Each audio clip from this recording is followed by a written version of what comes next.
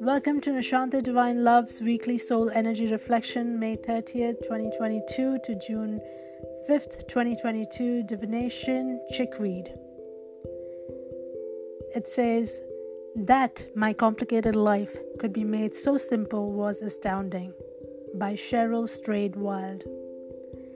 This week's soul energy reflection is about bright beginnings welcoming you to your path.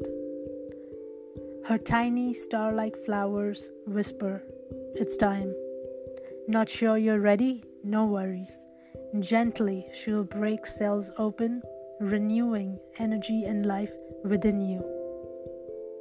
Chickweed chips away at old ideas on a foundational level, opening your internal windows to let in fresh thoughts, sloughing off what no longer serves the greatest good of you and the planet. See who you are without those burdens, she suggests, smiling as she guides you to begin your true inner being's path, journey that is designed for you by your higher mind and soul. So we're going to close with saying, sometimes it is the smallest things that make the biggest impact.